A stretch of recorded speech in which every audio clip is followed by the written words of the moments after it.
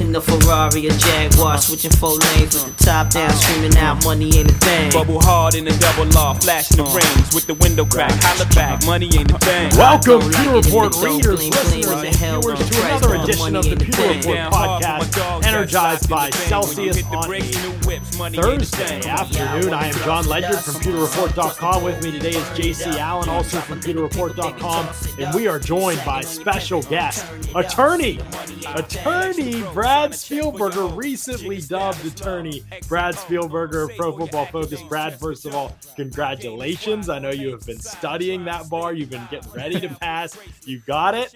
So congratulations, sir, on the last test you'll hopefully ever have to take in your life.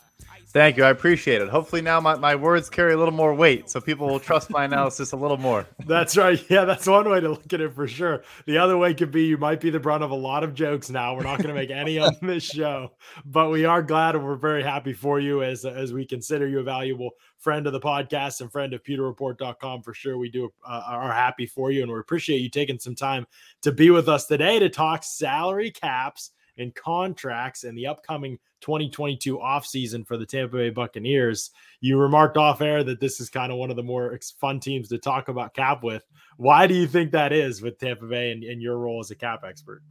Yeah, so, every team is different, but there are some clubs that are very particularly unique in the way they approach this, and the Tampa Bay Buccaneers are certainly on that list. But as you responded pre-show, the cool thing is that now they are challenging those conventions and kind of zigging as opposed to their normal convention, because they have to, right? And they want to continue to contend and add all this talent and keep all this talent. So it's just been cool to see them kind of adapt their philosophy to their situation, and they're going to have to do the exact same thing again this offseason. Yeah, that's going to be the interesting thing. This is an offseason coming up. JC, we talked about it yesterday on the show. It's an offseason coming up that's going to present, obviously, a myriad of challenges for the Bucs. We said that about last offseason, too, and they ended up bringing back everybody. This will be probably more daunting. So, Brad, let me ask you this, and JC and I will kind of alternate questions as we go here, but let me ask you this. With the upcoming offseason that the Bucs face, do you consider this, even though the cap will swell and rather than decrease as it did last year, do you consider this to be one of the even a more daunting offseason in terms of being able to bring people back than last year was? I would say that if both of the cap situations were the same, then I would say it was more daunting. As you mentioned, obviously the cap drop changes things, but it's funny. I released a top 5 players at each position for free agency, just where it is today. The number 1 wide receiver was a Buccaneer, Chris Godwin. The number 1 corner was Carlton Davis. The number 2 tight end was Rob Gronkowski, and so on and so forth. So Ryan Jensen was the number 1 center. I could keep listing off names. Yeah, they have a lot of very good, very important players hitting free agency. Yeah, it's going to be a challenge for sure. JC, we talked about a lot of those players yesterday. I know there's a couple at the top of our list, though, that we probably want to ask Brad about today, because everybody's got their fingers crossed to whether a couple key guys are coming back to Tampa Bay or not. Yeah, I mean, if you look at the next year, we still don't know what the cap figure is going to be, but the Bucs project around $29 million in cap space projections, early projections, depending on where you go. I don't know what you have them pegged at, but with that, one of their biggest free agents to sign is Chris Godwin, and the franchise tag is projected to be around $19 million. And John and I kind of talked, and that's, I think, where we think he'll start at in contract negotiations. With $29 million, how do you afford to bring people back first off?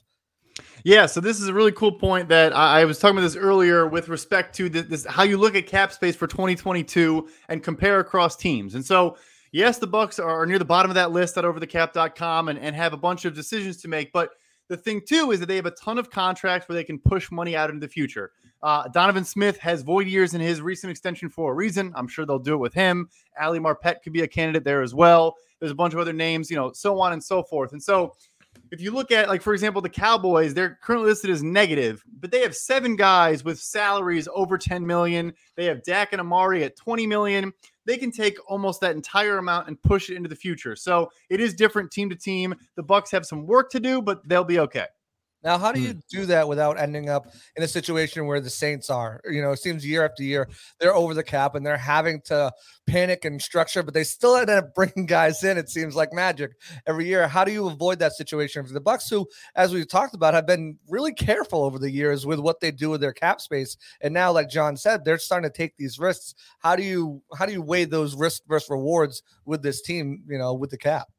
Yeah, 100%. So when you kind of go all in as the Saints did, and the Eagles are still in a bit of a tough spot as well, and they're a team next year where they're already kind of near the bottom of cap space, and they have very few contracts they can actually change and maneuver around. So yeah, what you have to do is I think you have to balance it, and everything is cohesive, right? So you take some charges up front and also do some pushing money into the future. So obviously Godwin on the franchise tag, but like Mike Evans in the past would have a ton of money up front, and there's other contracts like that. And when you do that with the cash, it keeps players happy and they're getting big cash early on. And that way you don't have to extend or rework these deals. And it all kind of works together. It's interesting because we talked about that kind of last year with pushing money down the road. And it was the first time the Bucs had really delved into that and they started to push some money down the road. We had you on after free agency and the dust settled, and you kind of said, right now it's not really at a level where it'd be super debilitating for them down the road. They're just kind of using it responsibly still. We're going to get into the specifics of these player situations, but one thing I'm curious about is how much of a crossroads are they at this season? Like with an offseason where they're pushing a lot of money down the road, if they want to bring back most of these players, which like we said, probably can find a way to do, but it's at what cost to the future? Are they in danger? I say danger because it's also, and in quotes, because it's also a good thing because it means they're probably going to be better this upcoming season, but are they in danger of getting into Saints territory in terms of being pretty cap strapped for a while? So the beauty again with their timing is that I think so a lot of misconception around this as well. The cap will go up next year in 2022, but they've already set a ceiling on that number at about 208 million. So the true spike will be 2023. And I think what Tampa and a lot of teams, I think Arizona did this a little bit as well, is they're essentially planning for 2023 to have a big chunk of dead cap. A lot of money going to players that aren't going to be there anymore, kind of, take their wounds and then go from there. But if the cap jumps to, 240 million or something like that in 2023, then look, if 40 million of that is going to, dead cap, it's not good, but you can definitely still work around it. Interesting. I love that because that thinking out in future years in terms of what the cap will be is very different. The Saints they were in a bad spot anyway, but they kind of definitely got screwed with the cap going back down or whatever. That was probably harder for them than really many teams in recent memory almost. So here's what I want to ask to start things off, because it's the number one free agent that I think on most Bucs fans, not all, but most Bucs fans' mind is Chris Godwin. Last year went into free agency. We had you on. We talked at length about this on the show, and then I think you and I have talked and texted a ton about it, and just kind of like, what is the market for Chris Godwin? Look at the market for wide receivers last year. Free agency was really bad pretty much across the board. Golladay did end up getting paid, but it was kind of late in the process.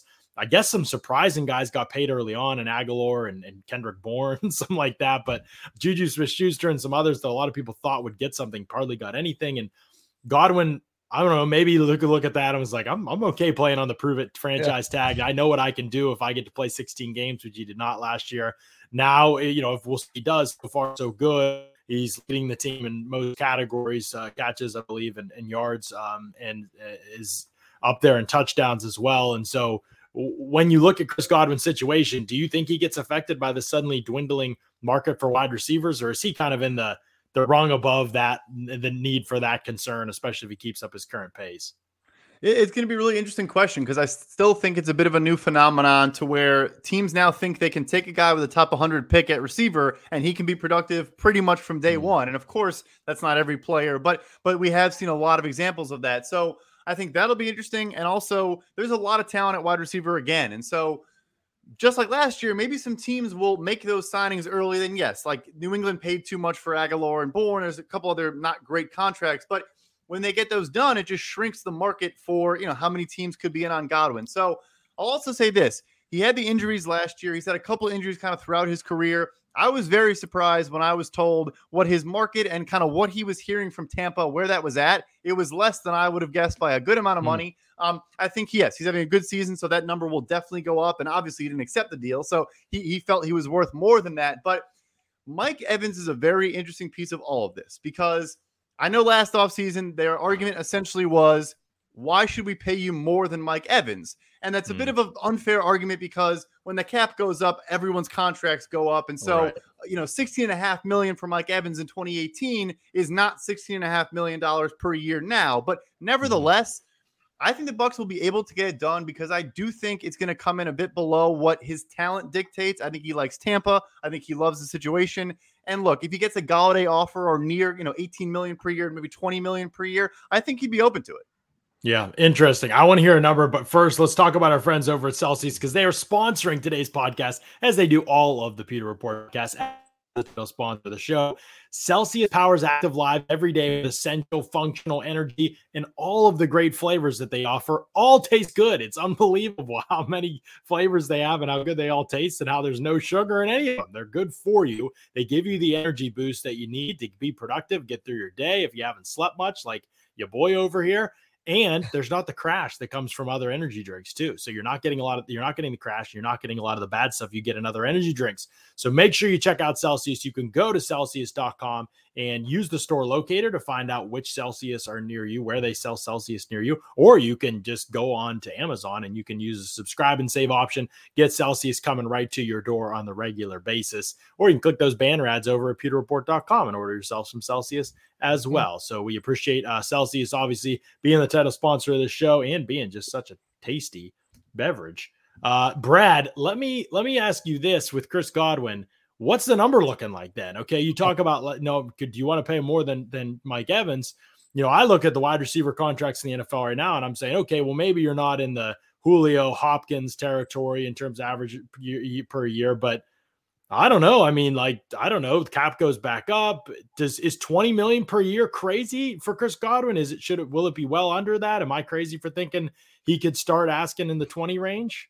I think he now can definitely start asking in the 20s. I mean, obviously, Devontae Adams' deal will be interesting, and that'll affect everything. Depending how big of a deal he gets, it might have a trickle-down effect. But like I said, last offseason, I had Godwin around 21, and I can tell you that the offer that he didn't accept, but I think was maybe close to accepting, was about $5 million per year less than that. So, like I said, right under Mike Evans. And so now I think he'll surpass him. I don't think he would take kind of a team-friendly deal, but 20 million per year, I guess, is kind of a number where I have it at. Like I think if a team offered him 4 years, $80 million, whatever team that is, I think he would very strongly consider it. And that might sound like a ton and like a lot, but you can make an argument he should ask for 23 million per year and might get it because he's a really good player. There are teams that are in desperate need of wide receiver help. And so he could try to go that route if he wanted to. Now, how does a franchise tag work and all that? Obviously, he's tagged this year. He's tagged next year. It starts at $19 million. But we know about that third year, the big bump in that. If he's negotiating, where does that bring his top value, his top number, compared to where we think his bottom number is around 19? And what teams actually have money to offer that would be in play against the Tampa Bay Buccaneers? 100%. And so the franchise tag, even when it's not applied, the way every contract negotiation tends to work is the team and agent will say, okay, if we were to tag this guy twice, because that is always kind of the threat that the team leverages, here's what those would be. And then we're going to work off of that. So I would say that for them, they would say, okay, if the franchise tag is going to be around $19 million, that's not our floor, but that's kind of like, that's where the conversation starts because you're going to, if you're not going to sign him, you're going to give him $19 million for one season. So why would we then take less than $19 million for a couple seasons? Obviously you're buying out years from the team perspective. And like I said, contracts always go up. So the player is kind of forfeiting the potential to make more, obviously with the security being, the return they get. So the franchise tag number is a perfect number. It's going to set where they work around. And I think it'll land around that number. And you think minimal chance he would get slapped with the tag again, or how do you see that working out?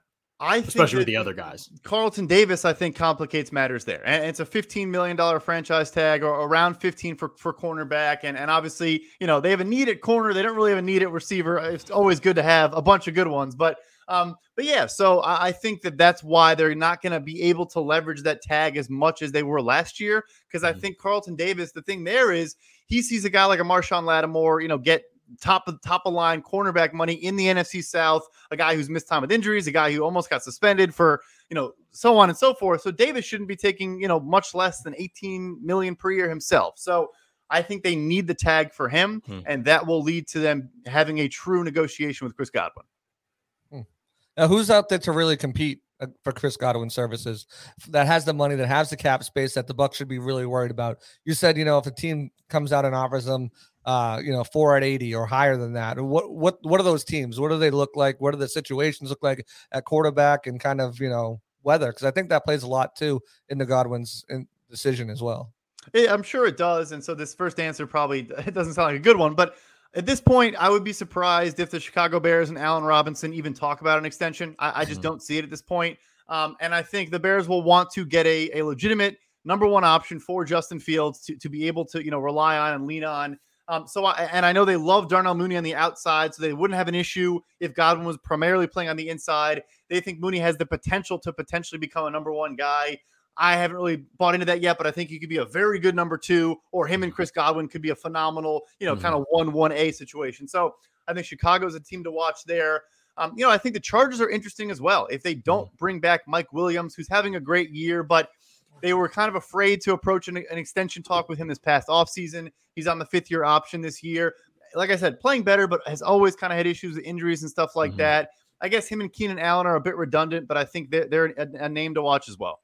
Yeah, they're definitely a name to watch, especially if Joe Lombardi stays there. He watched what Chris Godwin did in that division for a long time, and he had a good slot himself, and Michael Thomas a lot of time using there. So, and like you said, Godwin is kind of one of those guys that can do so many different things. It's hard to not imagine, that you could talk about some of these other receivers that were in free agency last year. Hard to see any of them as well-rounded as Godwin's skill set, which is why I think he's just kind of above the conversation of the market dropping for wide receivers. So some good perspective on Chris Godwin there. Let's move to Carlton Davis, because you talked about him and potentially the tag. Here's the struggle with Carlton Davis, Brad. First 2 years were fine. He was growing. He was getting better. They were clearly very optimistic about him heading into year 3. We were all kind of surprised at how excited the coaching staff was. And then he really played pretty well other than the Tyreek Hill game, which I don't know if anybody would have held up in that matchup in year 3. He was really impressive. And then he started off this season really well, but then gets hurt halfway through his 4th game of the year. Maybe he'll be back for the Washington game, maybe the week after, but he's probably going to miss a third of the season at least. And then we'll see how he plays is probably a big part of that. Correct me if I'm wrong, but how he plays to finish off the year, probably a big part of it. How he plays, maybe if they get to the playoffs, could be a big part of it with teams. The recency bias thing is probably pretty real, but I think last year he took steps toward becoming like a really quality number one corner. And I would say at some points he was even the most valuable player, just because the drop off with Murphy Bunting and Dean last season was so significant. He was really valuable to them last year. There's also this part of me that thinks maybe this scheme isn't perfect for him unless they play more press man. And, he's a fine zone corner, but he's definitely at his best in press man. They are playing more press man recently. I feel like there's a lot of moving factors and variables with the Carlton Davis situation. Even if he plays like basically, let's say how he started the season. So he doesn't go crazy and look like the number one corner in the league, but he keeps playing solid, really good football, clearly the team's best corner, yada, yada. When the season ends, what do you think happens with him? Is this a tag situation? Is this like, we want a contract right away with you, want to lock you up long-term? Is he worth $15 million per year? If he plays at that level, how do you see the situation with him? Yeah. So with him, I would say, I think a tag 100% is in play, and whether they want to extend him or not, I think they'll just do that and then figure things out from there. I think his situation is one where scarcity is going to drive a lot of the value. If you look at the top cornerbacks available, beyond him, the guys that are young, the only other name that jumps out to me is Dante Jackson in Carolina. And obviously Carolina has added 11 cornerbacks in the last month. So they say they like him, and they say that bringing in Gilmore, bringing in Henderson, drafting JC Horn top 10, they've said consistently that does not, impact their decision to extend him or not, but who knows if that's true. After that, the list is guys like Stephon Gilmore and Joe Hayden and a lot of 30-plus-year-old players. So even if Carlton Davis does show, some vulnerabilities, I still think they will apply the tag. Jalen Ramsey has been a blessing for every other team. I think that $20 million number is still a ceiling that players respect Jalen Ramsey so much. They don't even argue like, I want more than him because I'm the next guy up. I think that'll last one more offseason, and then we'll see someone break through and want to get more than Ramsey. But I think if he accepted, Shaq Barrett's contract, essentially $18 million, $17 million, I think both sides would sign it in a heartbeat and have no problem with that. Wow. So you think Carlton could generate that kind of per year? 17, 18 yeah, range. I do. And actually, to the scheme point, which is interesting, maybe Todd Bowles staying or not staying could be interesting too. Maybe if he gets hired elsewhere, maybe they bring a guy in and they say, all right, we're going to extend Carlton and make him the focal point. And because of that, we're going to hire a head coach that wants to play more press man and do things that cater to his skill set. Wow, 17 to 18. Well, I mean, if you look at the franchise tag, it's projected to be around 17.5 million right there. So if they do tag him, that's what they're working with. But the transition tag is only around 14. What's the big difference between the franchise transition tag? For the viewers out there, and do you think that transition tag is at least a possibility too to kind of start negotiations at a lower point rather than the franchise? Great question. So I'm well versed in this because my Chicago Bears did it with Kyle Fuller, and it's generally not a route you want to go unless there's way more questions. And I don't know if people remember, but Kyle Fuller, there was rumors that he intentionally sat out part of a season when the Bears stunk, and he just didn't really want to play, and he missed some time to injury and stuff like that. And they still went this route. And so what the transition tag does is you apply the tag, like you said, there's a lower value, but other teams can then sign that player to an offer sheet, and you get a right of first refusal as the original team. So the Green Bay Packers ended up signing Kyle Fuller to a deal. Chicago accepted it, took it on anyways. It doesn't really make sense, in my opinion, to use it in the NFL unless you are comfortable letting the guy walk, because you have to kind of dictate that the other team dictates the terms of the contract, which is part of the reason Fuller got cut this offseason. So there's kind of that as well. As Green Bay, it's not a poison pill, but Green Bay kind of structured in a difficult way. Long story short, because the scarcity factor, if they do the transition tag, someone else is going to sign him for a deal that is going to be huge. And so they're going to have to match it anyways. So why not just sign a deal on your terms, or just don't tag him at all? Right. So don't tag him at all. That'd be I should say don't transition tag him. Yeah. Just Right, franchise tag or just sign him. Yeah. Okay, I understood. I was gonna say, should they not? I got you. Okay, so interesting. So the franchise tag, that would be 18. I mean, that would be on the more than what we were talking about yesterday. Yeah, I wasn't sure. I don't know where the contract goes with Carlton Davis, just because I don't even know when he's coming back this season. He hasn't been activated for return, and maybe, but you're right. Like, I still think he's good. I mean, it's hard to tell with guys that don't have, he plays in a small market. They don't have this. He doesn't have a big national profile. I don't see people talk about him much. I don't know how teams view him, but I mean, he studies like crazy. He's been mostly healthy until this point, with this quad injury. Wouldn't think it's a long-term thing or anything.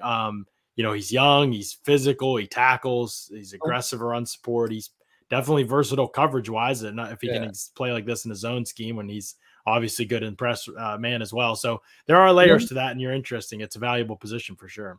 The one thing that we do know about Carlton Davis is that he can stand up against top competition. I mean, Julio Jones twice a year, Michael Thomas twice a year. You look what he did to Devontae Adams, shutting him down to under 70 yards, which I think is shutting down Devontae Adams at this point in his career. He was great against Devontae Adams. Yeah, when Adams' biggest catch, I think, came not against Davis, I believe. So No, go ahead. No, I was just going to say, I think he's proven it. But again, as John said, what does the league think about him? And that's something that I don't think that we really know or hear too much down here. So I think that's a huge point. I also think research we've done, looking at corners specifically, is that man guys or guys with the ability to play press man coverage will get paid more. So all else equal, it's just a more valuable skill set because fewer guys are capable of doing that. Example from this past offseason, William Jackson had missed so much time. He is a talented guy. He can take on another team's number one, maybe not as effectively, but he had a strong market simply because teams think we can put this guy on an island if we absolutely have to. Yeah, he got what? Was it 13.5? 13.5, which was the biggest deal at corner of the offseason. Not a huge deal. And part of it is because the drop, also just because he's not quite as talented. He's also was 29 years old when he signed that, whereas I want to say Carlton's will be 26 this offseason. But regardless, teams probably think Shaq Griffin is a better player than Will Jackson is, but they don't think Shaq Griffin can actually line up one-on-one with the team's number one guy. Interesting stuff. I love that. It's a good perspective there on Carlton Davis. Okay. So we know what the market could look like for Carlton Davis. Get yourselves ready. Let's talk about Ryan Jensen now. Trickier. Well, maybe not trickier, but he's 30. He'll be 31 next year. His style of play is extremely physical. And so you always worry about lineman bodies at that point. This is how I view the Ryan Jensen situation. And Brad, you tell me if I'm totally off or not what I'm thinking. If I'm him, I'm wondering, do I have 2 more years left in me and a winning team, and I want to go for a 2-year deal at basically the same rate I'm at now? They're around the same rate I would guess that he's at now since he's playing at such a high level, and probably finish this thing off and retire when I'm 33, going to be 33 that offseason of when I retire. And that's kind of how I see it. Or am I looking to cash out big, 4-year deal, maybe the fourth year is not as heavy with guarantees and teams can get out of it easier. But that probably could be on the table for him if he goes out to the market. I'm guessing one or two teams that have one of these bad teams with tons of cap space and horrible offensive line, needs a culture change guy, kind of like the Bucs a couple years ago, say like, hey, come in here, be our guy. We're going to smash. We're going to run the ball while our young quarterback develops. We know you love to destroy people. You'll come in here and be a part of a different type of offense, but one that allows you to just bash people for the last few years of your career. And then it's a 4-year deal. And then the Bucs might be less inclined to go that direction. I don't know. What are your thoughts on Ryan Jensen? Does that make sense? That makes perfect sense. And I think the analogy is last offseason with Corey Linsley, who was with the Green Bay Packers forever, got that offer, got the 4-year highest paid center in the NFL offer from the Chargers. And I think a kind of a perfect match would be, let's say you're the New York Jets. You're going to say, hey, Ryan Jensen, we love to run the ball. You can play forward and just maul people. We just traded for a right guard. We drafted a left tackle. We're really invested. We traded up and drafted a left guard in the top 15 picks. Come in here, be the veteran leader on this offensive line. Yes, I know it's the New York Jets, and you're choosing to leave Tampa Bay to go to New York, but I guess Laurent Duvernay-Tardif just chose to go from the Chiefs to the Jets. But long story short, that is the decision. He could either cash out, and I think he will, or he could go for that, like you said, finish out the career with still money that respects him and pays him near where he's worth. Working in the Bucs' favor, unlike cornerback, there are a billion free agent centers available this offseason. So they will have the leverage to say, like, look, we like you a ton. We want you to stay. But there are a lot of centers hitting the market. So that could help them as well. And how old was Linsley? He was, I think, 30, so a year younger, 29, 30 range. So, but similar, very similar. So it might depend what Jensen wants. Does he want the term and probably more money over more years? Or does he thinking, I want to go out with a winner with Tom Brady and play for a couple more years? Because the Bucs offered a 4-year deal to Ryan Jensen. I'm just not sure. He's not missed time, but his body is, I don't know. It's just interesting given his place now. 100%. And the thing too there is it's a third contract. I mean, you already made him one of the highest paid centers in football when you paid him. So you might think like, look, we already gave you a phenomenal deal. Not that like you're going to leverage that to say take a softer deal, but in your mind, a lot of teams try to avoid that third contract because injury is a big part of it. Yeah, one thing's for sure, he's probably not getting the franchise tag, coming in at around $16 million next year. But you make interesting points, especially about the free agency having a lot of centers on the market, because I still feel like center is one of those positions in the league that there are very few good top centers. There's a bunch of guys that come in, but none of them are really, especially in the draft too, none of them are really like top tier centers. And Ryan Jensen is that. He's a top tier center. And to John's point, the 4-year contract would be there, but if the Bucs wanted to stay shorter, what is it going to take? He's making $10 million this year. Would a 2-year, $24 million deal work? You think for him? Is that what he's looking at? Maybe a slight raise, or are we talking he's getting $14 million per? Is it 12, 14? What's the market number looking like for a guy like Ryan Jensen? Yeah, so I don't think you could pay him less than 10, but I think you could probably try to start at 10 and just say, look, you played well, you outperformed this contract, but now we're not paying for past performance, we're paying for who you're going to be going forward. But yes, then another team I think would come in and offer 12, 13 range, just kind of out of desperation, like you said, as a leader, as a guy who would eat glass if you asked him to. And I think a lot of teams in the NFL need a guy like that on their offensive line. So yeah, right around there. Pay cut I don't see, but like you said, center is also very interesting where about 10 guys a year get paid, and then most teams will just take like undrafted free agents or the worst guard on the roster. Like, it's funny how teams allocate resources. Some teams are unwilling to spend there. So maybe that helps the Bucs a little bit as well. Yeah, it's going to be his situation will be because what is he thinking? That's the other part. Like, I don't have any idea. Like, some of these guys I know, they love Tampa. I don't know with Ryan Jensen, like Ali Marpet said the other day. I don't think most of us want to know what Ryan Jensen's thinking on the regular basis. So we don't know what to expect from Ryan Jensen this offseason. The biggest thing, too, is how does the season end up for some of these older players? The younger players, whatever, they're going to go out, they're going to try to make their money, whether it's here, whether it's someone else. With the older players like a Ryan Jensen, it's, what is their mindset? Exactly like John said. What are they thinking? Are they thinking, hey, we don't want to go start all over with a young quarterback and having to learn the protections and how to snap the ball and everything, so it's really difficult to kind of project some of these older guys out, especially the ones coming up next in our in the next list of grouping of guys. For sure. We're going to get to the V word here, the void. We're going to talk about those void years in a second. But first, I gotta let people know about our friends at Underdog Fantasy, because right now there's an awesome opportunity going on at UnderdogFantasy.com by using the promo code Pewter. And if you're a new user and you sign up, they are going to do a deposit match up to $100. So if you deposit $100 in there to use, they are going to give you $100 to use. There's all kinds of stuff you can get into. You can get into, they have a bunch of tournaments up on the main page. Doesn't matter if it's NFL or if you are into other sports. I'm a big NBA guy. So, I've been doing the player prop bets, the pick'ems over an NBA, over the NBA section other site that they have.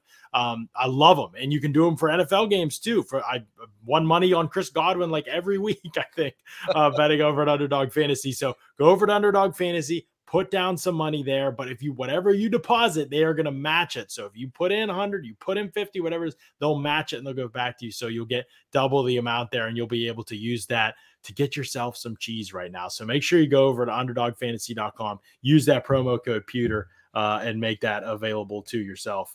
Okay, Brad, let's talk about void years. We started talking about with Jensen, he could be a guy that's a possibility. And so as we broach the subject of void years, as we start looking at some more of these, what could be short-term deals, if they want to bring back some vets, some older vets on the roster, what's the situation with that right now in Tampa Bay with void years, and how likely do you think it is to be used across a large number of players? Certainly we know Chris Godwin, Carlton Davis, it's possible, but those could be guys that they're looking to do, they're younger players, they're looking for their first big contract, they're looking to do more normal contracts with those guys. But some of the older guys who they might want to bring back for 1 or 2 years or 3, they might be looking at void years as an option for them.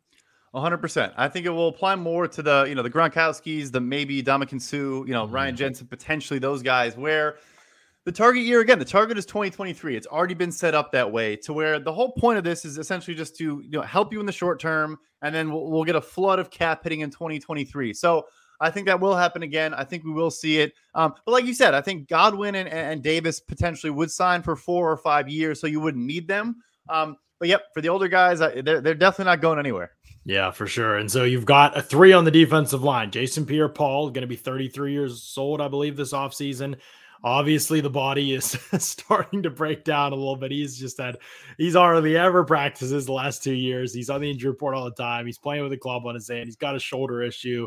He's being really tough about it, but it's easy to tell when he talks about it, how much pain he's in playing in on a regular basis.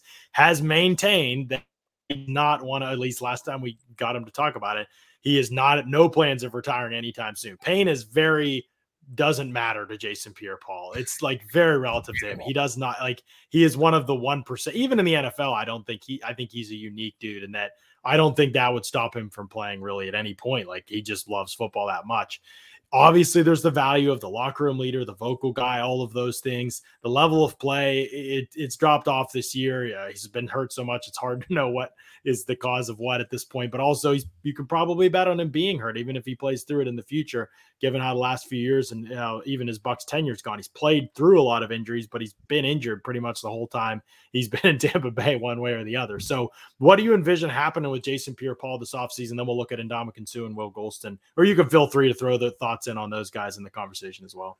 Yeah, with JPP at edge, it's again not a super strong group, and so it's going to be kind of a similar decision for him, to where, and for him, I would say even more so maybe than Jensen. I think he might lean towards, I just want to win Super Bowls and just compete and contend. He's made a good amount of money so far in his career, but yeah, I think there will be a team that says that is willing to offer him a good bit more than Tampa will. I mean, obviously Joe Tryon, not to say the entire point of the pick, but obviously a big part of that pick is the succession plan beyond JPP. And so, they want him on the field, as they should. He's a talented young player. So he's one where it's going to be a decision between, some team will probably offer him, because if you look at the list of available guys, it's not strong. Him and Chandler Jones, again, older guys, not really kind of young studs coming up. Someone could offer him a 2-year, $25 million, where I think the Bucs will probably go the Ndamukong Suh route. And so we'll kind of transition to that. But, they'll offer the 1 year, $8 million type of thing. Give him the chance to, still make good money, but, contend. And I think that'll be the situation there.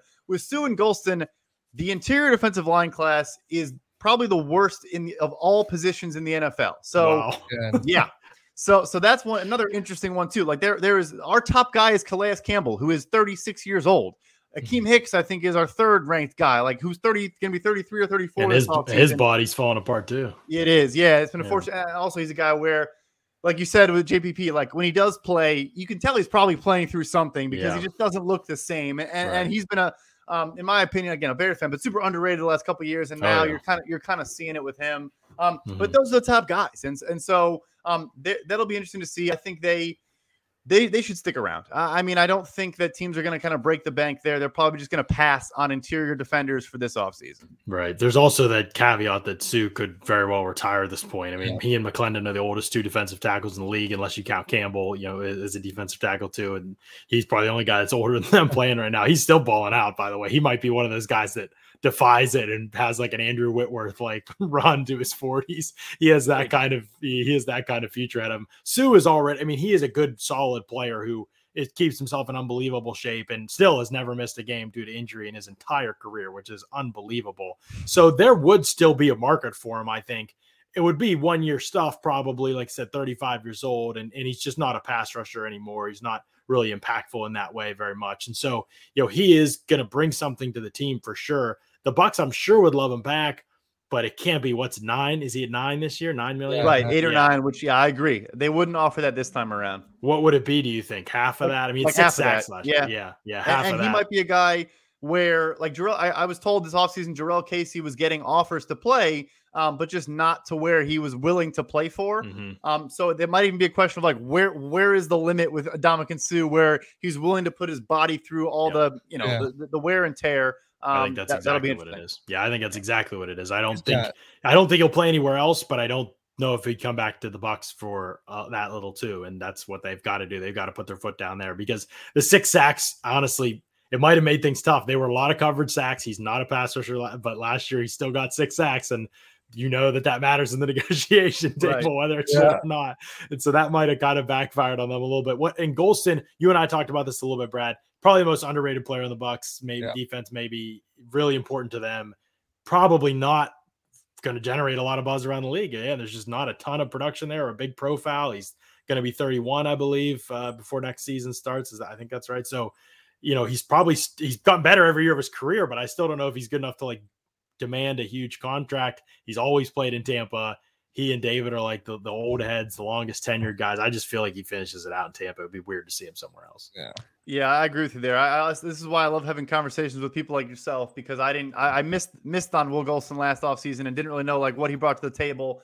He's an important player. He makes an impact on the defensive line. Like you said, I almost feel like he looked good this year as well. But I mean, I think the story's out on him to where like you don't really like boost your pay at this point. You essentially can keep it where it is, which is a success. Which for him is like I think $5.5 million.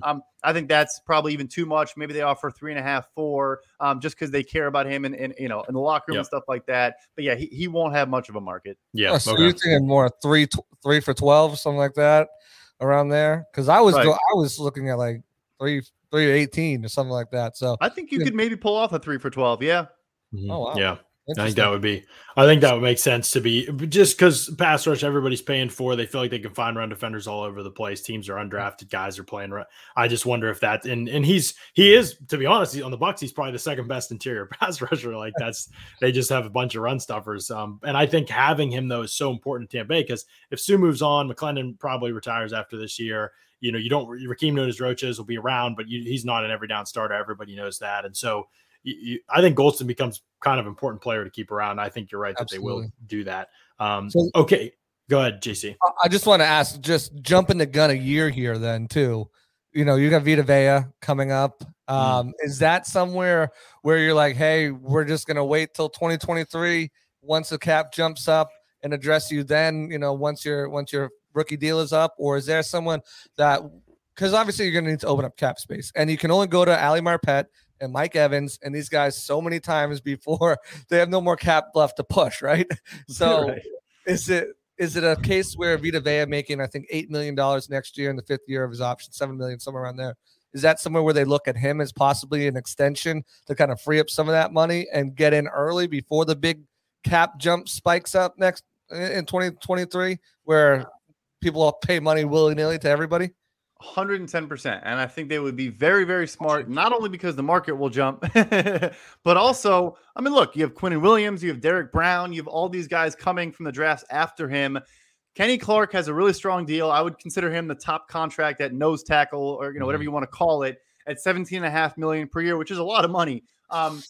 Vega's probably looking, I know maybe you guys, maybe 20 million or close to 20 million per year himself. But you get that deal done. I know you get that deal done. And I'm telling you, by 2025, there will be interior guys making 30 million a year, and you'll feel good about it. So, and his bump wouldn't come until they could structure. I mean, structure plus he has the year left, so they could. They would probably clear cap space with the extension. Yeah, right. Good point. Yeah, they needed. You're right. That'll probably be something they look at doing because they want him around. Yeah, I mean, I don't want to get into the Vea because everybody loves him and I love him too. But comes to a point that 20 million a year for a guy who just doesn't get that many sacks. He's a good pass rusher, for what he is, but he doesn't get off blocks and finish very often. And there just needs to be, I don't know that he ever is going to. And so I, again, love the player, but the conversation shifts from whether you like the player to value, and it becomes really interesting. Even Kenny Clark, who I think is probably a little bit of a better pass rusher than Vita Vea. I don't know if anybody is as good a run defender as Vita Vea for what he does. You can argue how valuable that is. We saw that conversation happen with Brandon Williams for years with Baltimore. Obviously, Vea is a better pass rusher than Brandon Williams was, but there does come to the value point of the conversation with Vea. We'll have that conversation down the road, though. We'll have you back on that conversation right down the road. See how it would play out cap-wise. That's a good thought, JC, and a good question because I hadn't thought about that. Like, there are things that they can do now with current players. And we're not at that point with Devin White, though, right? Like, I know we're not 2.5 years in. We got to see how year 3 finishes. You get year 4. It feels early for that. Is there any way? I know they don't need to do it right now, but Ryan Jensen, we talked about, obviously last year of his deal. I'm not sure if the window has passed where they can extend and open up cap space, but is that something? I mean, I thought they would have done it this past offseason if they wanted to keep him around. Was extend him like they did Donovan Smith and use those void years to open up cap space, but they didn't. And then instead of doing it with him again in the offseason, right in the summer, they went to Mike Evans and gave Mike Evans that upload. And then they went to Ali Marpet and still didn't go to Jensen. Is that telling when you look at like these contract situations with a player that, hey, if they're going to these other guys instead of coming to you and extending you, just kind of fill me in there on that mindset? It's totally a signal, and that's a good thing for you to notice. 100%. I mean, they're going to be more willing to do it with guys that they know they want to have around for the next several years. One example this offseason was the Seattle Seahawks were in a bit of a cap crunch, and they went to every single person on the roster besides Russell Wilson. And I said, look, you can take all the rumors that you want. This alone convinces me that they're at least open to the idea of moving on from Russell Wilson at some point, because I'm not kidding. They literally restructured every single contract besides his, whereas they could have cleared the same amount of room by just doing his and doing nobody else's. And so, it's always a signal. Nothing is by accident. But also to your point, if they wanted to extend him like mid-season, they could. So they could go to him now and work out a deal and extend him. And as long as they do it before the season ends, they can actually put some money in this year if they wanted to. But yeah, so it is fluid, but yes, it's not by accident for sure. You're talking about Jensen there? Is that who you're talking about? Yeah. Okay. Gotcha. I was making sure. Yeah, no, I think it's a good point. The whole thing's fascinating. I don't know that they want to pay multiple guys on the offensive line in the, what would it be? In the 8-figure range. I don't know if they want to do that on the offensive line yet. And that's, they draft Hainsey, you have Stinney there. Maybe they view those guys replacements. Then obviously you draft other people, sign cheap free agents. Brady makes it work with the offensive line. That's something that has to be considered too. If they think he has a couple more years in this, is going to be a big part of probably all the rest of what we talk about here with free agents. We're going to talk about Fournette, Antonio Brown, Rob Gronkowski. It's a big part of it, right? Like if Brady is on pace to break almost every single season passing record. I know that sounds ridiculous, and he doesn't even really need the extra game to break all of them either. He's going to have the extra game, which helps, but he's flirting with them anyway without the extra game. Even if he declines, we're still talking about a guy who's probably a better chance of winning you a Super Bowl, making a playoff run and being successful as a franchise than most quarterbacks around the league. Like he has room to decline and still be a top 10 quarterback. Is he going to fall off a cliff and be a bottom 10 quarterback? I don't know if we'll ever see that. I just don't know if Brady wants to keep playing. Is he going to be looking in the mirror and say, I'm actually bad, like I should stop playing? I think he would if that ever came. I don't know if that point's going to come. So I say all that just to say I think there's a conversation here with players to be like, I think Brady might come back for another year. And he could be, if he finishes this year and wins MVP, Brad, which is very much on the table. Like I said, I know people are just not really talking about Brady's an MVP right now because it's Brady and they just don't want to talk about him anymore. But he leads the league in PFF's highest graded quarterback by a mile. And he leads the league in pretty much every single category at the position that will win MVP. If he wins MVP, do you go to the table and start talking about another year with Brady this offseason? Because I know he's old, but he's the MVP. I mean, the thing there is like, yes, why not? I mean, you just let him play it out. I'm also with you where I think, and maybe I'm wrong because he's so hyper competitive, but like were the Rivers or a Manning or a Breeze where like they needed to be taken out to pasture like 2 years before they actually hung him up. They were cooked. I don't think he would do that. I think he, like you said, he'd be in practice. He'd miss on a couple throws and be like, "Oh, I can't do that anymore. I'm done. Like I'm not going to make a fool of myself." And we're not there yet. So yeah, I would pay the guy until he wants to stop playing. That's the thing. Like no one's ever going to fault you. Like it's Brady. Like you went in on him. Right. You played 20-something years. But it's funny you mentioned the offensive line and how quickly Brady gets it out. And is it that important to have every single one of your guys a top paid offensive lineman? And we've done a lot of talk about Jensen, but they also got Kappa coming up as an unrestricted free agent as well. And obviously there was no reason on your last year of your rookie deal. Don't touch that contract. You let that run out. But is there what's his market looking like? As a guy who has steadily progressed last year, can't forget he was in the top, led the way in fan voting in the Pro Bowl up until the end. But is this a guy who they can spend feasible dollars on to try to keep him, or is he one of these casualties of, hey, we can't pay everybody on the offensive line? Is it Jensen or Kappa? Is it one or the other? And if it is, what do you think the best route to take, especially with a guy like Robert Hainsey, who's been practicing at center all year long, and again, an abundant class of centers in this free agent market? But didn't play center before, worth mentioning with Hainsey. He would be totally new to it. So I thought he was practicing at right guard. So that's actually he's played at both, but a lot of it was at center, just so he learns to snap because they don't even have another snapper. Marpet's the backup center right now. Gotcha. That makes perfect sense. Yeah, no, I think so. Again, beneficial for the Bucs. There's a lot of free agent guards this offseason as well. So they should have leverage where Kappa, if he wants some big deal, they don't have to give it to him. I do think that's the calculation you make. I think you say, look, Donovan Smith has a good deal. Eli Marpet is one of the higher paid guards. We know Tristan's coming soon, and we got to get ready for that.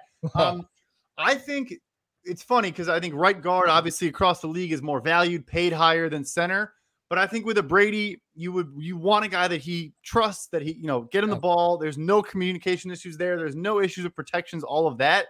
For them, I almost would be, I think it's an either or. And I don't know, if I was in charge, I would say, let's say you had $10 million available. I would be fine saying, all right, put 7 of that towards center and 3 of that towards the right guard. That would be my approach. Mm-hmm. Yeah, interesting. Yeah, because but I agree with you completely. I mean, Jensen is just way more important. I know you could probably save money if you let him go and just sign Kappa and made it that simple, 1-for-1. But Jensen's just way more important and way better player, frankly, than Alex Kappa is. Kappa's a good, solid player. They've done a great job. Exactly what you got to do, get a mid-rounder to play at that kind of a level. Use his rookie contract up, use him as a starter. You get that level of play out of him. Great job. Exactly what you should do.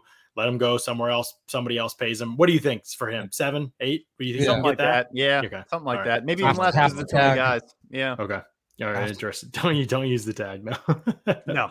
Emily says. I said it's about half the tag. Half the tag. Yeah, coming at 16.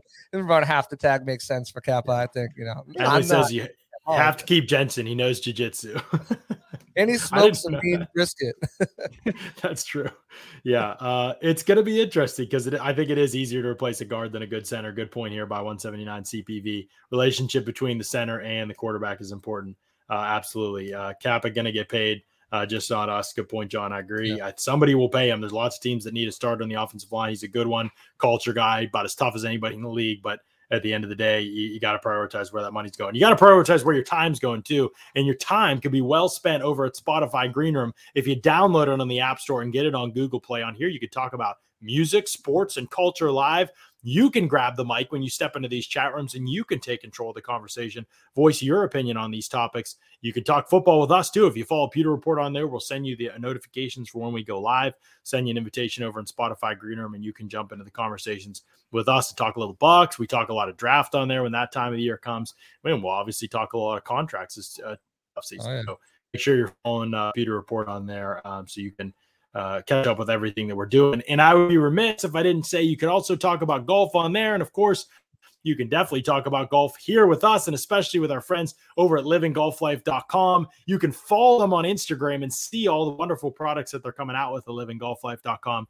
But most notably, the polos are extremely comfortable and extremely sweet looking. Also, the hat, Living Golf Life hat, top one hat for me in my closet. I love that hat. And I think you could check that out and a lot of other hats that they have coming over at livinggolflife.com or following them on Instagram. So get yourself ready to get out on the course and get yourself some Living Golf Life apparel. Also, great time to ask for it with the holidays coming up around the corner. Sure. All right, Brad, we've moved through a lot of these players. Now we're going to talk about a position that I know you and your colleagues at PFF do not care about at all. Just kidding. Running backs. Leonard Fournette, Ronald Jones, Giovanni Bernard, all set to be free agents. Should the Bucs, JC posited this on yesterday's podcast, should the Bucs not re-sign any of them and run exclusively 5 wide receiver sets next season? I didn't say that. I didn't say this was JC's recommendation. He said no running backs ever. I just don't think. Obviously, Rojo's probably the odd man out. Giovanni Bernard, what he's giving you is great, but getting older, and then Leonard Fournette, I think Rojo's just out. We know Rojo's out. We all know that at this point. Yeah. I didn't think he was going to get traded, but I think just the fact his name was even kind of getting circulated in those trades probably says something. No, the funny thing also you gave me credit for being mostly right, so I'll raise my hand. I was wrong, and they brought Lombardi Lenny back. I think that was the one I was wrong about. That's right. We didn't think his market would be that abysmal. I think it was the Patriots, the Seahawks, and the Bucs. Those were the three. And here's the thing. He is our number one running back. It's him and Chase Edmonds, and after that, it's ugly. Mm-hmm. So, I think teams will still view him as, he's a former top 5 pick, and he's revitalized his career. And it's still not super pretty that how he catches the ball, but I mean, he has 30 receptions on the year, so he at least can do it.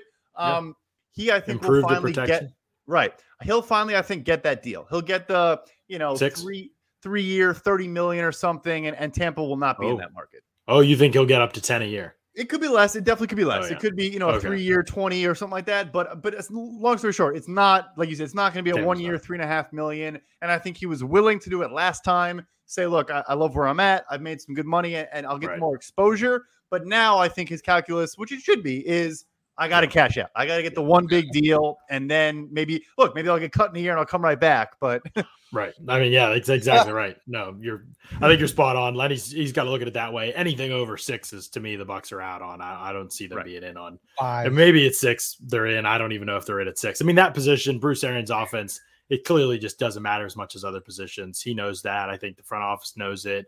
They can plug in some guys there. There's lots of players available at that position. And one guy they can bring back if they let Rojo and Lenny walk is Giovanni Bernard, right? Pretty cheap, older running back, but can passing downs, can handle things. That's at least a big role. So if you draft somebody and it takes time to learn the pass game for running backs, Bruce Arians has said that a bunch, takes time to learn third downs and things like that. It takes time to learn pass protection, especially at the NFL level for backs out of college most of the time. Bruce Arians has been open, though, that those are the things he really values at the position. Well, you don't want to let Bernard go in that situation, especially when he's so cheap, right? Totally. And yeah, there won't be a huge market. And he's a guy, too. He spent his whole career in Cincinnati. I'm sure he's having the best of times. Yeah. He'll probably get more opportunity running the ball next year, too, if John, those guys aren't around, even one of them. So you just keep ignoring a guy like Keyshawn Vaughn. Why? You just keep ignoring the guy. He's got plenty. He's not a free agent. Talk him up. Let's talk him up. No, he's got plenty of potential, I think. But just a real quick on the running back situation. You mentioned Chase Edmonds and Leonard Fournette, probably the top 2 guys there. Who else is underneath there? Who's a good pure run? If you bring back Giovanni Bernard, who's your pass catching back, who's a guy who can run between the tackles, run hard, and who's not going to break the bank for the Bucs? Probably around $4 or $5 million. I would say a guy like a James Conner, have a bit of a revitalized career in Arizona, just vulturing touchdowns left, right, and center. But he's looked pretty well running between the tackles, like you said. He's a perfect, like the opposite of what Gio Bernard brings to the table. And he would not be super expensive because he's somewhat limited physically. Yeah, no, I think it's a good option. I obviously watched him in Pittsburgh for years. Body, I don't know what his body has left in it. That's the only thing. Right. He's hurt all the time, and the Bucs definitely look at that, but it would be very cheap, and he can catch and he does pass protect. He's pretty good pass protecting back, and he'll run really hard too. Great character guy, so definitely would fit in a lot of ways with what they want in the locker room. Sign him now. Okay, good. No, good name to have in the quiver. We'll see how he finishes the season out health wise. I don't even know how he's holding up now, but let's look at the tight end position. This gets tricky with Rob Gronkowski hurt right now. Bruce Arians had some encouraging things to say about him on Bucs Total Access in terms of the fact that he thinks he'll be back for the Washington game. He's hopeful. Maybe it's not a long-term thing, but you hear back spasms for a player that's older, that just had a rib injury. Now it's his back. And you start to wonder about the trickle effect of surgeries too. Yeah. He's had a lot of stuff done. And so you just wonder, even in his mind, like he's gone through he broke 4 ribs. He had a punctured or pinched lung or whatever it ended up being technically. I don't think it was ever life-threatening for him or anything, but you wonder, does that go through his mind? Does he decide to hang it up? And if he doesn't, what's it take to get him back in Tampa? It was off to a great start this year. We'll see. I guess we really got to see how the rest of the year goes, I'm sure, with him. Yeah, but I do think it's relevant that he said I think it was last offseason, how his biggest issue and part of the reason he retired was that he tried to come back from injuries too quickly, and then he would re-injure. And I guess he did come back and have the back spasms, but it did sound like if he wanted to, he could have come back earlier and kind of forced the issue and played at less than 100%. So I think it'll be kind of a similar situation where he says, look, I'm happy to come back. Like you said, he was very productive, but again, being honest, being like, look, if I get hurt, I'm not going to force the issue. If it's a 3-week injury, I might take 5 weeks, and you have to be okay with that. And of course he was the opposite of that for the beginning of his career. And that's kind of how those guys are built. But that I think would be the calculus. And for that reason, I think his market would come down a little bit to where it was this offseason, where it's more of we want you here. You can be super productive, but you're no longer going to be like a guarantee to be playing every week and willing to go to extreme ends to be on the football field. Yeah. And he's only willing to sign 1-year deals too, which is a part of it. Go ahead, JC. And I think too, with Gronk he was very smart. He had that personality that he came out into the league with, and he did not spend $1 of any of his contract money, lived off just endorsements. And if you look what coming to Tampa has done for him, I can't turn on the TV without seeing a Gronk in a commercial, whether it's USAA or something else, T-Mobile, whatever he's doing, he's everywhere. So he's continuing to make that money. The question is, obviously, same thing with Ndamukong Suh, is what does it cost me to suit up? Because I think he loves the game of football. I think he loves playing here in Tampa, especially with Tom. And injuries be damned. What is the number? What is that number to get him to lace up his cleats and further risk his body? Because again, multiple back injuries, surgeries stemming all the way from college. So, does this guy want to have a quality of life? We know the bang bang type of player he is. Turn on that Bills play where he carried 4 defenders to the end zone with him. So, what's the number? What is he's making 10 this year, I believe. What's the number next year to get him back? Given that, the injury situation and everything else. Here's a cop-out answer for you as well. The Bucs will be competing. The Bucs will be competing on that contract, not with 31 other teams. I think the Bucs will be competing in his negotiations with NBC, Fox, and ABC. And I think that they will. That those guys now make around $1 million per year. He already did it for a little bit when he was retired. I think, like you said, he's in a million commercials. Everyone knows him and wants to hear him talk and all that. So that's another where, like Suh, where it's like they could offer him 5, but he might say, I can make more than that and not put my body through hell. Yeah. But I think he loves football. I think 1 year, $5 million. I think he'd probably do it. Interesting. That would be a win for the Bucs if they get him 1 year, $5 million.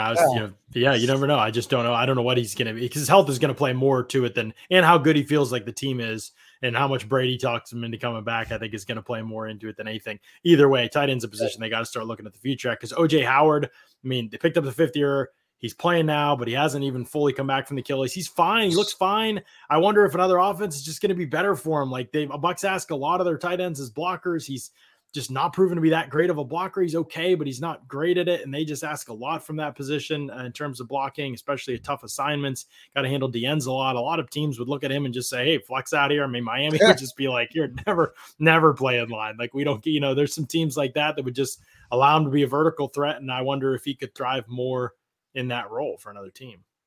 I think so. Yeah, his market's going to be fascinating because, like you said, he's put some good plays on tape this year. But I agree that I don't know if his usage. I mean, Bruce Arians, like, he kind of was maybe the biggest victim of that change in the coaching staff because Arians just doesn't really use guys in the way you figured OJ Howard could best be used. Mm-hmm. Yeah, it's weird because his vertical offense, and Gronk was the best vertical tight end statistically in the league last year.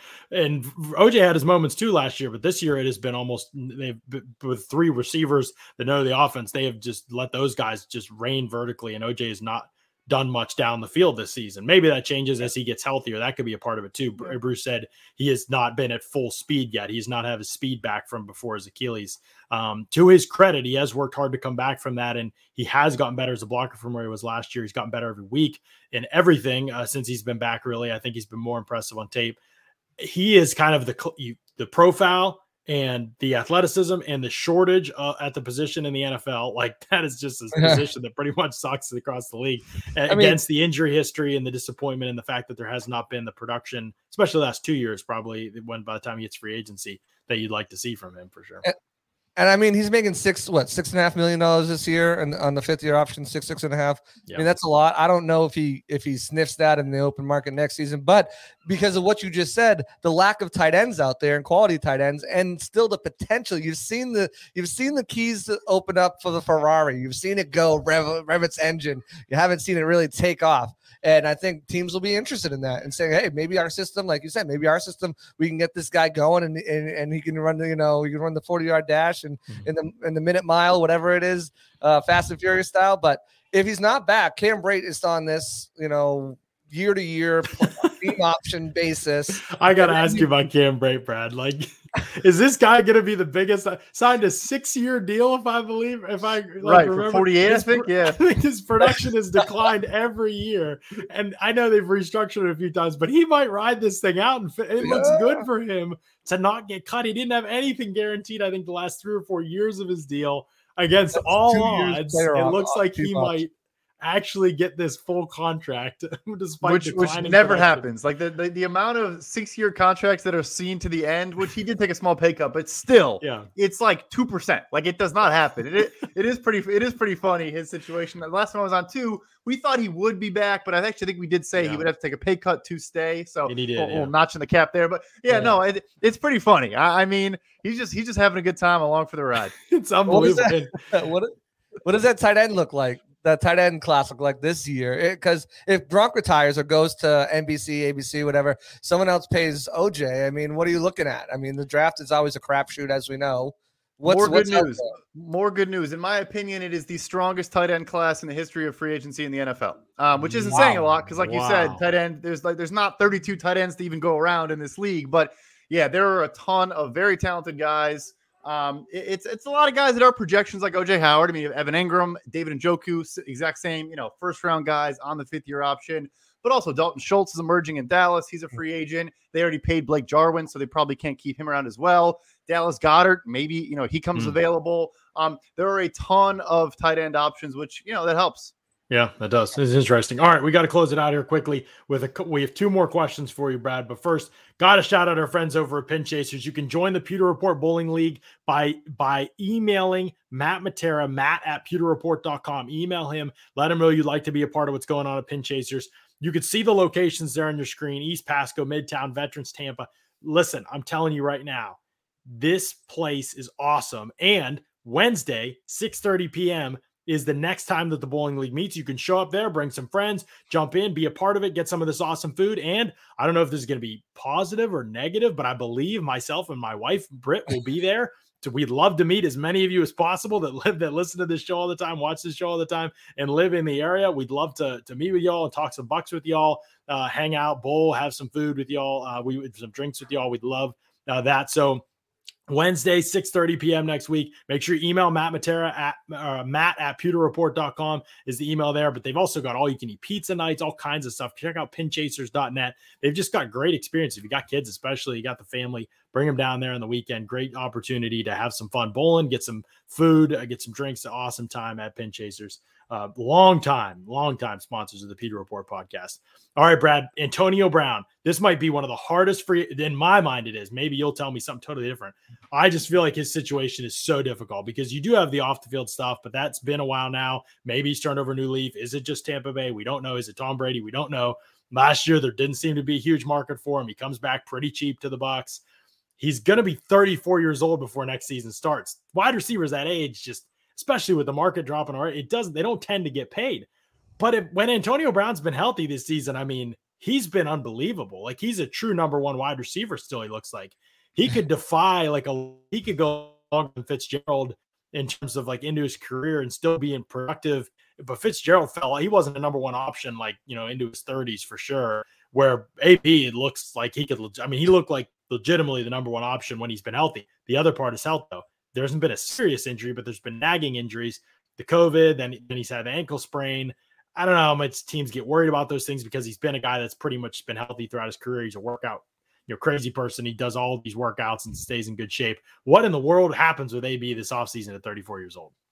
Yeah, it's remarkable. Just like Tom Brady, I guess. I mean, he's still, like you said, he looks like one of the best wide receivers in all of football when he's healthy, which is just insane. But yeah, I think the way you look at it is now health is also a question mark. In addition to, like you said, there's nothing, I guess, pending right now, but it's kind of potentially always something that's in the back of your mind. Look, we know for a fact that other teams were interested this past offseason. I can tell you other teams were having conversations with Antonio Brown's people and were exploring, bringing him aboard. So it's not a market of one team. But I still think, end of the day, just like last offseason, the Bucs will make a good enough offer where it's worth it to him to just stay and play with Tom and chase rings and build up his cachet and just like Gronk and everything.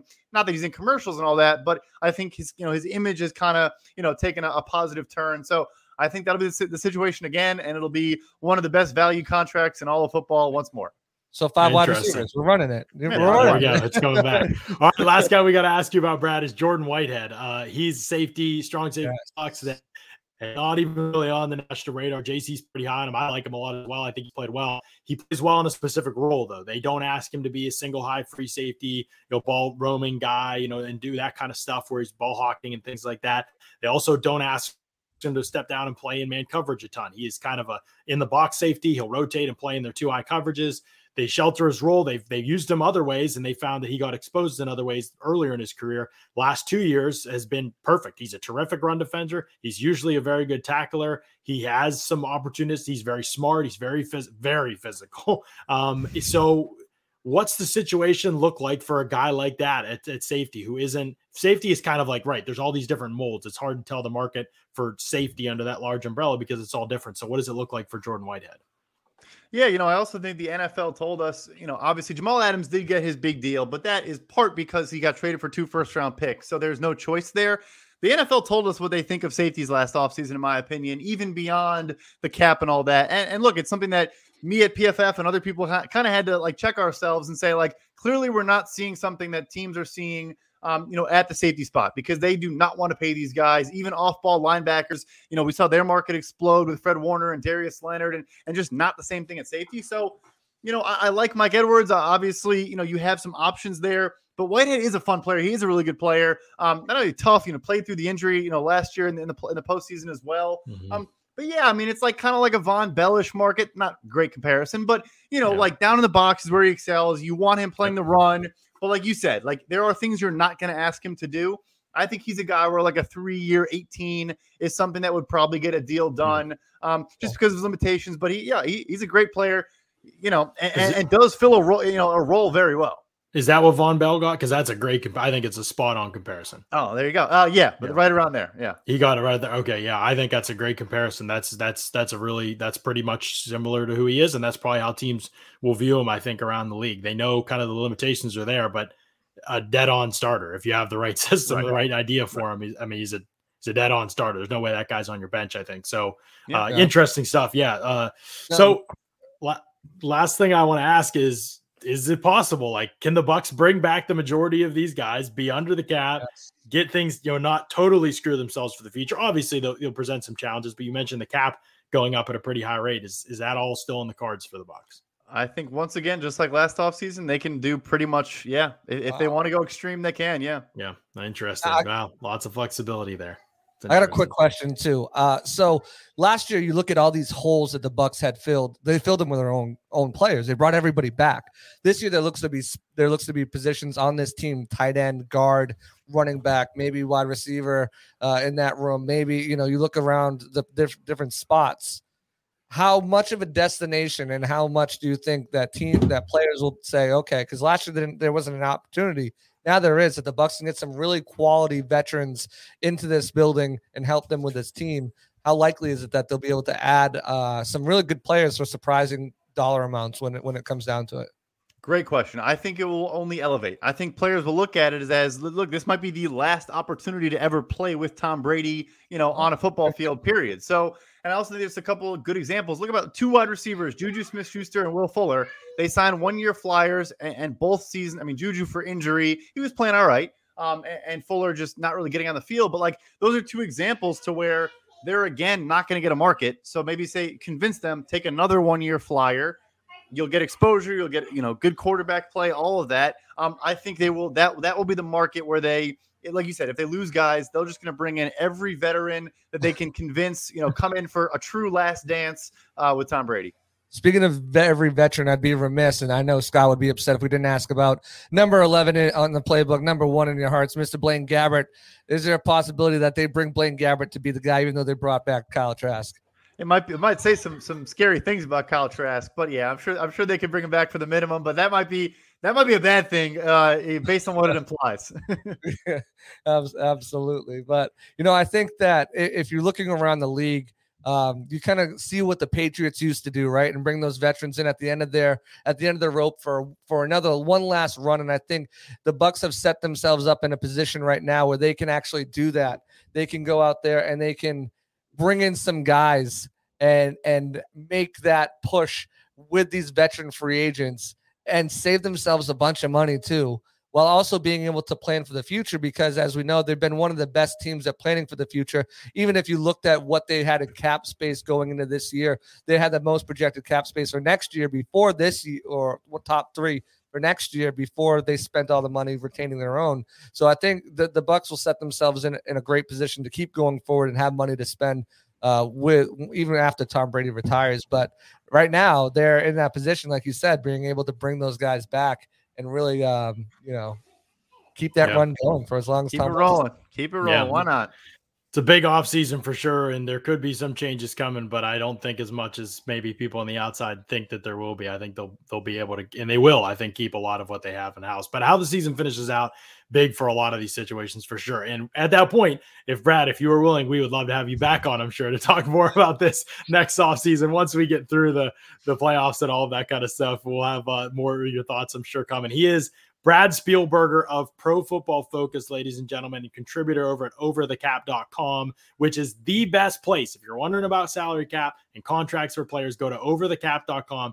The information there is unbelievable. And obviously the stuff at Pro Football Focus is amazing as well. So follow him on Twitter at PFF_Brad on there. Brad, man, I know we kept you for a while, but the insight is tremendous, dude. We really appreciate the time. No, thank you so much. I'm just glad that you like the Von Bell comp. That made my whole week. I love it. I think it's spot on. That's exactly what I was looking for. That's something just like that. I think it's perfect. So great stuff. We'll be back. We'll be back not till Monday. We're going to take a couple days. This is the most time you'll be away from us in a while.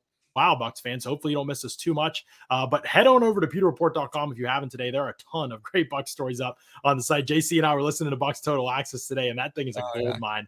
Lots of good stuff from Arians over there. So head on over, check out some of the articles today, and there'll be more going up tomorrow, later today, maybe even on the site as well. So check out over some of the stuff we've got going on over there. Until Monday, though, thanks so much for listening to another edition of the Pewter Report podcast. Out.